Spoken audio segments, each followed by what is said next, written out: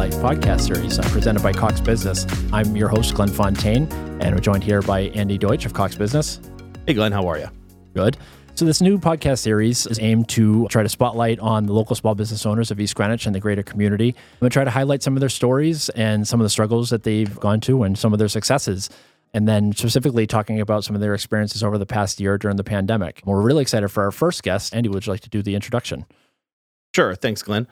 So this is a friend of mine and very, very honored to have as our first guest here today. It is TJ Martucci of the Martucci Group. TJ, how you doing today?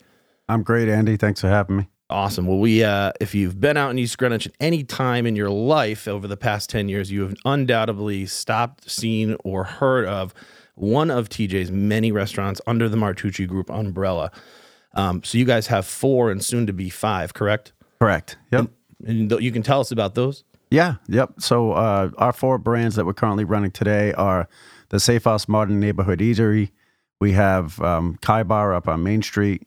We have Bezos Kitchen and Cocktail also on Main Street about 2 blocks away. And then our flagship store, which is the Trap Brew Pub and Grill, which currently we're building another one down in South County as well. Yeah, and that's exciting. That's in the old Charlio's building. And Glenn, I'm sure you've been to Charlio's a time or two in your past.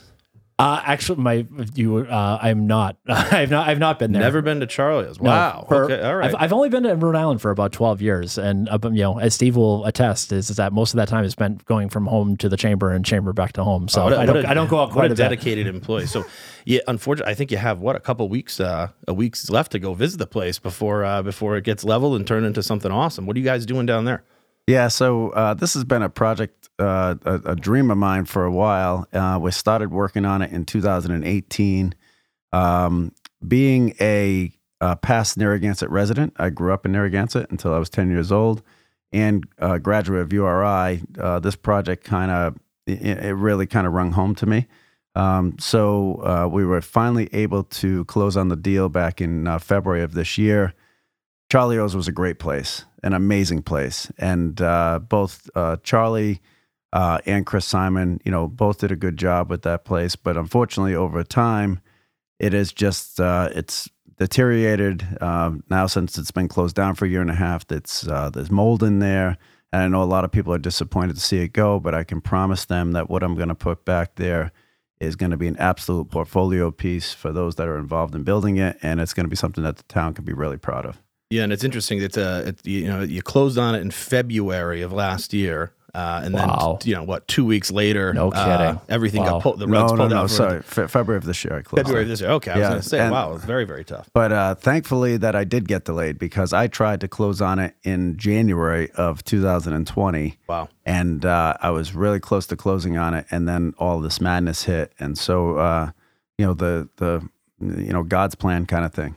Yeah, and so we go back to this is an interesting project for you. So if you look at the 4 brands you have today, as the crow flies, they're a mile and a half away from each other, and you have 4. And I think a big question is, do you feel like there's any internal competition that you have? Because I'll be honest with you, there's some nights I've had dinner at Bezos and then a cocktail at Kai Bar down the street, and you're taking from one and going to the other. Do you see this 5th brand coming in down at Charlio's location to be something different? Is that changing any of the management style or the way you see it? Nope. You make a good point. There is the risk of some cannibalization within the town and being, overly saturated. I think, despite how difficult this past year has been, unfortunately, it seems like Providence has been, taking a brunt of this hit.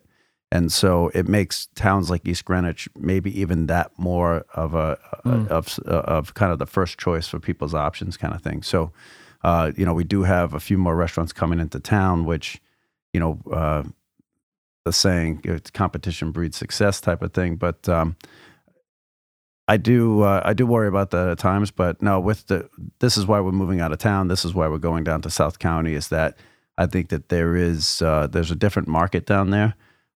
We certainly are going to have to learn how to become a little bit more seasonal. I mean, all of my businesses have seasonality to it, but I would expect this one to probably have the most seasonality to it. So you mentioned changing things over the last year. So let's talk about that for a little bit here. So, a year ago we kind of came into this pandemic, and you guys had to pivot and pivot really hard. Can you tell us, it's crazy to think a year later here you guys are growing. So obviously you must have that special sauce to see it through and get to that next level and take the next step. And I got to give it to you. You hear about, like you said, restaurants in Providence closing their doors all the time. And now you're in, I'll say scalable, very scalable growth mode. How did you pivot so well and breed such success in the last, 14 months that have just been, hell for everybody else? Well, I'll tell you, I think me and a lot of people, it was frustrating because we were off to our best start ever in a year back at the beginning of 2020. January, February, and March of those years of last year was big months for us. And, it's funny because I always attributed January and February being slow to credit card debt coming out of the holiday season and people wanting to be on diets, dry January and all that stuff. Yeah. And all of that myth got debunked by the fact that the winter of 2020 was the most mildest winter on record. And that's all it is it kept people, that the cold is what keeps people indoors, not diets and not financial restrictions. So we were off to our best start. We were probably up 22% over 2019, which was already a record year. Wow. So we were coming out, guns blazing. And then, this hits. And it was scary. It was scary. I worked, I want to say I worked 80 days straight until I felt comfortable enough to leave the building, kind of thing. Yeah, and I remember, I think I probably saw you on the 79th day when we were getting Bezos back open, and it was a stressful time for sure. I can attest to that, and you've seen. I mean, I've watched it work hard through the whole thing, so no one can take that piece away from you, and this is certainly not an accident that there's that success there. Thank you. Yeah. So when this hit, we unfortunately had to close Kai Bar. We had to close Bezos because it's not really a conducive, takeout place. Okay, so it was takeout or the occupancy or it both? was. Well, if you think about it, at the beginning, it was only takeout, right? So we just felt like there's no way that Bezos could stay viable with just doing takeout, especially because it's our fine dining segment of our restaurant group. Kai Bar, 95% of their sales is alcohol, 5% is food. So food is such a small piece of it that, again, that didn't make sense. The Trap and the Safe House kind of being under one giant umbrella, we quickly just consolidated those businesses and ran everything just out of the Safe House parking lot. And you almost got to look at it, you go back to the home base where there's the two restaurants under one roof. You can probably, augment the staff and, massage it a little bit and at least keep the business running. And, we stopped by for takeout. I know we plugged that pretty hard, and the chamber did too. Pivoting to that business must have been tough for your employees too. Did you, when you opened back up, did you see people, coming back eager, or was it everyone just kind of was weathering the storm with you as a team? We were able to keep the kitchen fully employed, which was a big concern of mine. So thankfully through takeout, we were able to keep the kitchen fully employed. Now, maybe not all the hours that they were used to working, but at least we were able to keep, everyone, still have a job. How many people do you employ across all the enterprises here? 165. Wow. That's huge. It's a huge number, right? I mean, especially for us, not I won't say small business, but like a, small, medium, customer facing business, 160, that's a lot of families out there. Well, I'm fascinated in just how in such a short period of time too is that it's seen that it's grown. I mentioned before, I'm new to Rhode Island and I'm newer to East Greenwich. I started working at the chamber in 2013, and I remember I think I met for the first time, and Safe House was still Chianti's and the Trap was still Parkside, and that was good memory. Good memory.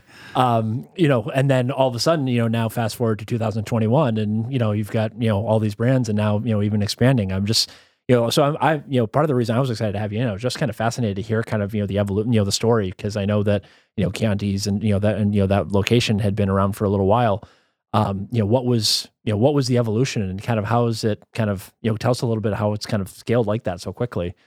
So I had bought that location in East Greenwich back in 2004. I grew up in the restaurant business. My family always had restaurants. And then when I graduated from URI in accounting, I kind of said, listen, that's enough for me.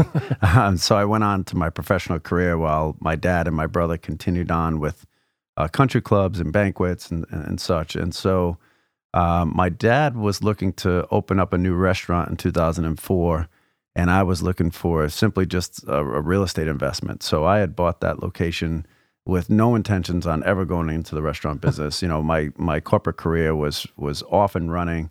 I was a financial controller. I was a CFO, and I finished my career with Hasbro Toys as director of finance. And I was in love with corporate America. And then just one day, something kind of went off in my head in 2012, and I wanted to try my hand at being an entrepreneur. And so I went back to that location, which, as you said, was Chianti's in the Parkside. And I said, the place is big, so it has, size and scale to it. So I looked at it, I said, if you did the right thing here, you could make a decent living. And so, difficult to give up, the benefits and the pension and all that stuff, but I felt like if there was ever a time to do it without me being married or without me having a family, and it was just me, a party of one that I had to support, I said, I could figure that out, right? I could scale down as low as I needed to kind of make it work.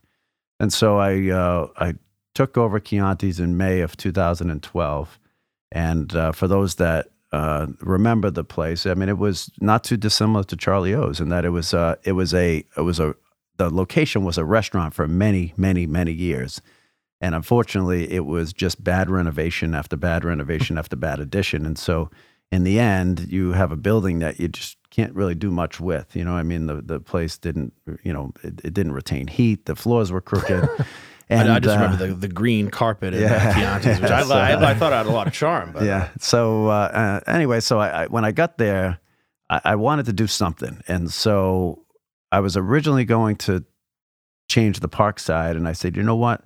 The Parkside has grown. At that point, I had owned it, 9 years or so. And it had shown growth every year. And so I was like, you know what? That's not really the business that is broken. Let me focus on Chianti's. So I went and I did a remodel of Chianti's. I don't know, if you remember that, Andy. Yep. And that really kind of pumped some life into it. And so, because I just wasn't happy with the direction the way Chianti's was going. And so I remodeled it and I pumped some life into it, and it worked. It drove 62% growth in a 2-year period. Wow.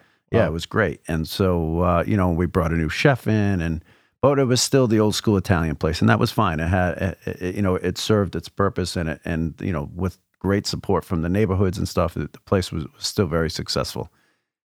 That pushed me. I took that money, and that pushed me to want to change the Parkside. And I said, I just had such a different view for this place. And so when I closed it, it was almost like a gourmet dive bar, as it was described to me at one point. You know what I mean? Well, I remember the Parkside. It was I'll tell you, we would always go there because the food was good, because it came from downstairs at Chianti's. So like you'd have a place to get cheap beer and actually pretty decent. So is it food just upstairs. one kitchen between the two? There is, yeah. So Okay. they hustle it up the stairs. So if I was to just be a bar and grill, right, you'd have a much lower caliber of a chef that just needs to put out pub food. But because we had Chianti's, I had, all these skilled chefs downstairs. And so you'd be sitting in a very unassuming bar with, chicken parms and prime rib and penne alla vodka coming up. And it's like, where's all this food coming from? Like, you go into a bar and grill, you just say, give me a burger and don't let me get sick kind of thing. You know what I mean? Kind of thing. So anyway, so the place just kept growing. And I was like, I just feel like this could be more, right? It could be a better neighborhood bar. And so everyone forever called it the Sand Trap. And so when I was thinking about doing it, I was like, well, people are going to be upset because, change is, people don't like that. And so I'm like, what can I give the neighborhood back? That, I'm gonna change their local watering hole, but I want to show my appreciation for them getting me to this point, and that's what gave birth to the name of the Trap. And so, we in January of 2015, January 2nd of 2015, we chose to level Parkside. We took it right down to the floor, which that floor is the ceiling to the kitchen. So. And 10 weeks later, we rebuilt it and rebranded it into the Trap. And so, I made the commitment to not change my prices, not change my portions, not change my specials, because I really wanted to show my appreciation for the neighborhood people that had made us what we are today. And I can tell you, being a Parkside guy and you see the same people coming in now as the Trap, which is the greatest compliment. I think, and you see those same people who were there, 10 years ago at Parkside, and they still have that loyalty built in. And I think that we can talk year over year growth, but it's the people that make the business. And I think that seeing those people come back, 10 years at a time, really speaks volumes about how they valued it, and you really did honor them as the neighborhood, and being the place between the golf courses, and bringing those people back home. And we got to applaud you for that. I think that we did a great job of that, and it's really telling that you can see those kind of people come back year after year. Thanks. Well, I think you touched on something really important is that, because a restaurant is a different type of business. We're sitting here in a sound studio, and a sound studio doesn't have to consider what its place in the neighborhood is. It's plopped here in an industrial park. But, with you, you are, I drive by your restaurant every day on my ride home into work. I live in, down in North Kingstown in Mount View. And and again, you feel like that's that, when I get takeout, like I'm getting, I get takeout from your spot because it's, it's the closest place and the food is great, but again, I think that, it's an interesting responsibility that you have as a restaurant owner where you do, from a monetary standpoint and a business standpoint, you want to make sure that the product that you're offering is something that, your target market wants. But at the same time, from, the look, the outside, aesthetic appeal of your restaurant and how it fits into the neighborhood, that's something that a lot of businesses don't need to factor in. So it seems like that's something that you really did focus on. And that also was an attraction for me for the Charlie O's project as well, because that's almost that same setup where it's surrounded in a neighborhood feel. So, so the success of the Trap, which I'm beyond blessed for and thankful for, gave birth to the Safe House, because what would happen was we'd be on an hour wait at the Trap on a Wednesday night, and we'd be like, well, I'm sorry, it's an hour, but we have tables downstairs. If you just go down this deck and, no, that's okay. We'll come another time. No, we'll come another time. And I was like, Jesus, I'm drawing them down here, but I'm losing them because, I think the biggest problem with the Trap is it just wasn't big enough. And so the success of the Trap gave birth to the Safe House. And so, where do you go to not be trapped anymore? You go down into the Safe House, right? And that's kind of where the name came from. So, and the combination of the two, I think, have worked well together. I think if you're a customer or client of the Trap, then the Safe House should be something that you could enjoy, and vice versa. I think if you're a customer of the Safe House, I think there's no reason why you couldn't go upstairs and enjoy the Trap. I think once in a while, I think people think it's kind of a young person's bar, but absolutely not. It's such a good eclectic mix of people. And you have different things going on too, because there's been times, we've been at the Trap and, the DJ's on, and, before the COVID, obviously, people are starting to dance stuff. And I was like, hey, why don't we just go downstairs and have a drink like, an adult? And then there's been times we had dinner at the Safe House and said, oh, though, you hear the thud of the music upstairs. You're like, all right, we've settled in, right? Digest, let's go upstairs, And I think so that's it's a neat option. You get choices there. I think it was meant to be a night out, right? Yeah. Without changing locations. And that's what it was intended to be. With parking too, which is a tough thing in East Greenwich in that area, is the parking. You have plenty of lots, and I know you've expanded that. It's like, it's interesting. You can see what's on the horizon. Like, you need more parking, expand the parking lot. You have your employees park around the corner down by the pasta pat. I think it's a good vision that you guys had there to make it, like you said, a complete night out without having to move your car, right? And we have private event space there for upwards of 80 people, and you can do meetings in there, which Cox has done before, and so it's almost like 3 businesses in one. So it's great. So, that project altogether. Then, I think coming from corporate America and seeing big business, right? So, I always worked in Fortune 500 companies. And so, I loved being self-employed, but I'm like, well, what else is there, right? Like, well, can I grow this thing, right?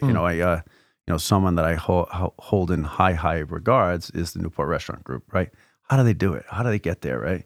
And so, I have this desire to be a small version of them. And so that pushed me to open up Bezos. And so Bezos was a great brand that was built by a previous owner. And that comes with its own challenges as well, though, because you're almost boxed in and you can't really set the tone for what the place really wants to be. But we've slowly pivoted away from the fine dining aspect, and we're actually in May of this year, we're actually going to be changing the name of Bezos Kitchen and Cocktail to Bezos Bistro. Oh, okay. So if you look up and down the street, there's really no bistro on the street. And so really with these difficult times that we're coming out of, right, and with everyone kind of in this takeout mode and things like that, we felt like, fine dining is hard enough in and of itself, and there's still people that do it very, very, very well. But we wanted to kind of get a little bit away from that, and knowing that fast casual has really been the growth in the hospitality business. People are moving, in my opinion, away from the fine dining piece of it, and they still want a great meal and they still want great service, but how they experience those two has changed over time. And there's a bunch of national studies and things like that. But if we look at just our small little world inside of East Greenwich, I think it holds true as well. So, we've really kind of dialed it back. We've changed the chairs, we've changed the tables, we're launching a new menu.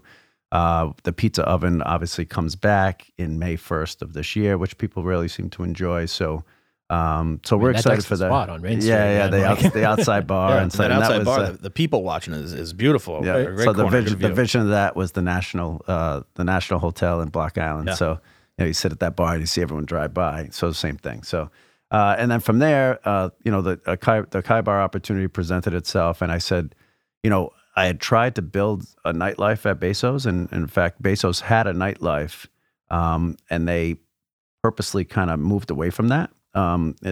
Just previous owners, previous managers, just different beliefs, and so they kind of gave up that nightlife, and so for me to try to bring that back proved to be very difficult. I mean, we did it in 2019. We tried, right? We tried a late night menu.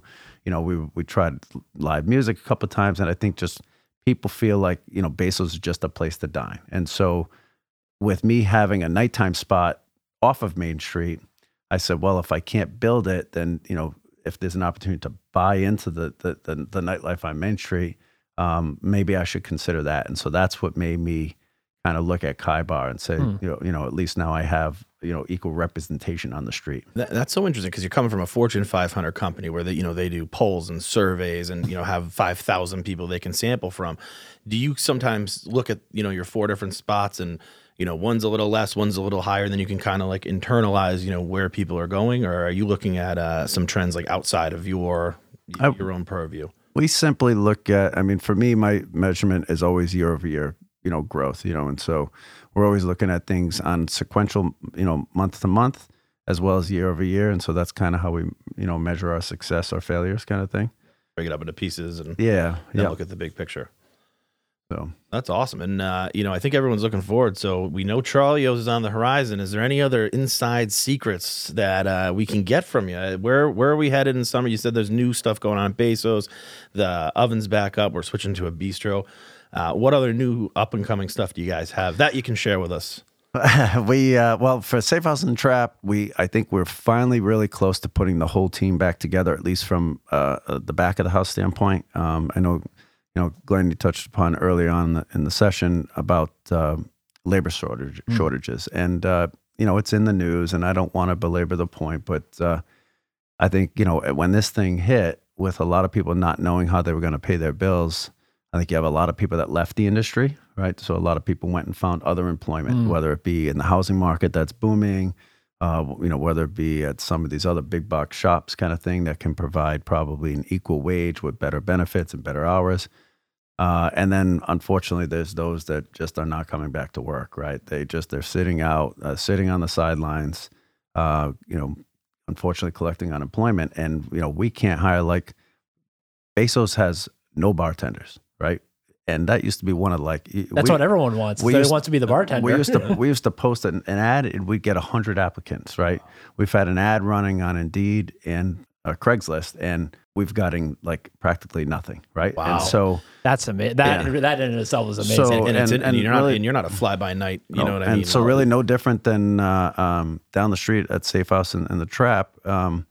We're finally, we're actually, are just almost back to a full team in the back of the house. But, for instance, the other day when it was nice out, I don't have enough people to open my outside bar. So here it is where we were down 55% as a group in 2020. We have so much ground to make up, and there's actually finally demand to actually make up this ground, and we can't even service the people that we have, So it's frustrating, right? And so me, being the owner, of course, I want to try to go after all the business I can, but I need to be very mindful of my employees and to make sure that I don't overwhelm them. And that's really been the key lately, is trying not to overwhelm people. And it's a double-edged sword. You want the business, but at the same time, you want to be able to kind of keep the people happy and, be able to serve them when they're there. It's been hard, man. It's been really hard. And so, it's like you add people to the team and then people are so burnt out because we've been so overstaffed that by the time you add them, someone else, the attrition kicks in and more people fall off. So we're slowly climbing that hill. It sounds like other people maybe have it a little bit worse than us, but, we're doing the best we can. And we're really, really thankful for the business that we have had, right? So the takeout business, we had to learn to we're not a traditional takeout place, right? I have to just, as a quick aside, you guys have it down to, the Safe House has it down to a science. That takeout system is perfect. It's absolutely perfect. Really I've done great, it a bunch of times, but I drive right up. They see my car. They come right out. I never wait. And they're always friendly. Yeah, you've got it down to it. It's like a well-oiled machine. I'm sure that took a couple of weeks of getting used to. We had one Friday night in particular that it was just it crashed. Right, the system crashed, and I felt horrible. Right, I mean, you're talking about someone that's there day and night during these times that I'm doing deliveries, right? Because we didn't sign up with Uber Eats and DoorDash and stuff because they were consuming so much of our profits. So, here I am out on delivery every night. Really? Wow. And which was great because I got to see a lot of my customers that I hadn't seen. But, you're talking about a business that went from maybe doing $300 to $400 a takeout on a weekend night to $7,000. Wow. So sure, $7,000 sounds great. Now that's still 70% down from where we normally would be. But so think about having to try to do that, right? So it was difficult, but I really am thankful for all the business that, not only you two gentlemen have given me, but the rest of the neighborhood and local people of East Greenwich. I mean, it's really the only reason why we're still standing is because of those people.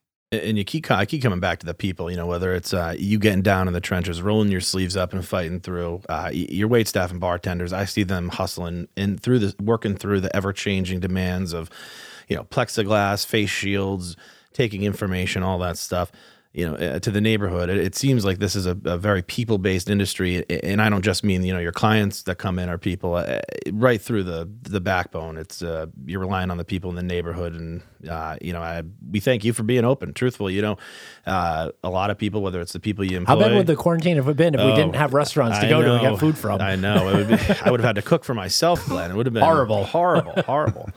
No, and right back at you, I know from a chamber perspective, we appreciate you guys are always the first to donate, the first to offer, the first to be there, because I think you see the intrinsic value in the people and the network that we have. Yeah, and I do, just to further that point, I want to just give proper thanks and credit to Steve and Amy and Glenn and the rest of the team there because, the chamber always tries hard, but I think through these times, you guys have really raised the bar on yourselves. Thank you so much. On behalf of them too. Procuring the heaters. You guys, Amy went above and beyond to get us igloos, which was a huge hit at Bezos and is going to be a staple going forward. Awesome. Pandemic, no pandemic. We will have igloos going forward. It was just a great vibe out there. So I owe that thanks to the chamber. Yeah, and I'll beat the dead horse here. The chamber, we came up with a couple things. As a company, we're not sponsoring public gatherings. So Steve, in his infinite wisdom, is pivoting from Main Street strolls and golf tournaments, and now here we are doing a podcast series. And I think it's just adapting, and I think the chamber's done a really good job. And like I said, hats off to you guys for being a small chamber, but still being there every day, getting the grants, getting the money, getting the Eagles, doing all that stuff, and then being smart enough to adapt to the way to get you out of this, right? Well, yeah, I mean, the chamber, we're no different than anybody else. We were, so much of what we do is, event based, in person. We're doing the strolls, we're doing restaurant week, we're doing all these things, or business after hours. Then all of a sudden, we can't be, no one can be in the same room together anymore. So now what do we do? And we had to pivot. Just like restaurants. We can't can't have people in. We'll find another way to get the food to the people.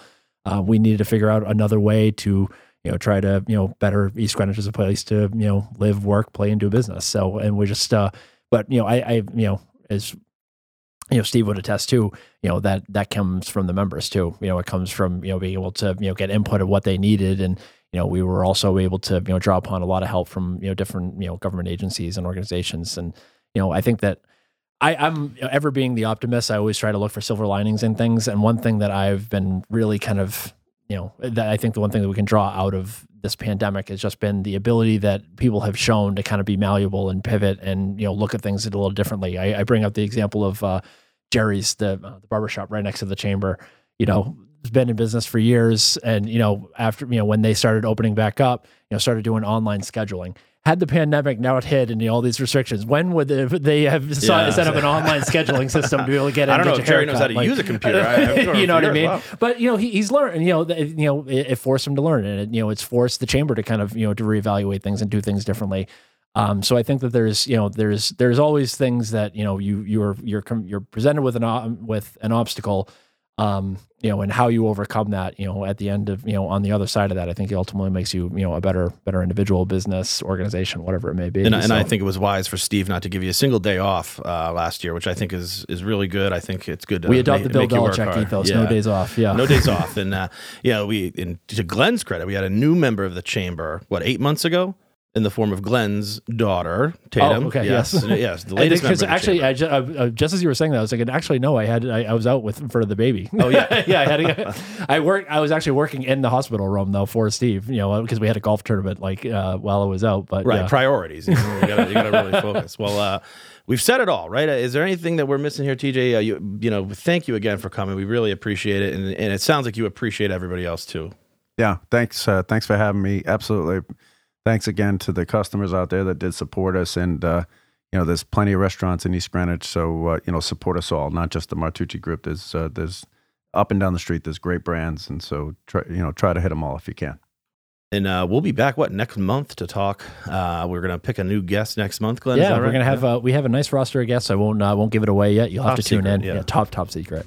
But no, we're really excited for the series going forward, and we're really happy that Cox was able to help us make it happen. So we're very glad to do it, and we're looking forward to this series. So everybody stay tuned next month, and we'll be here for you. All right, see you next time. All right, thank you. Thanks. Thanks, guys.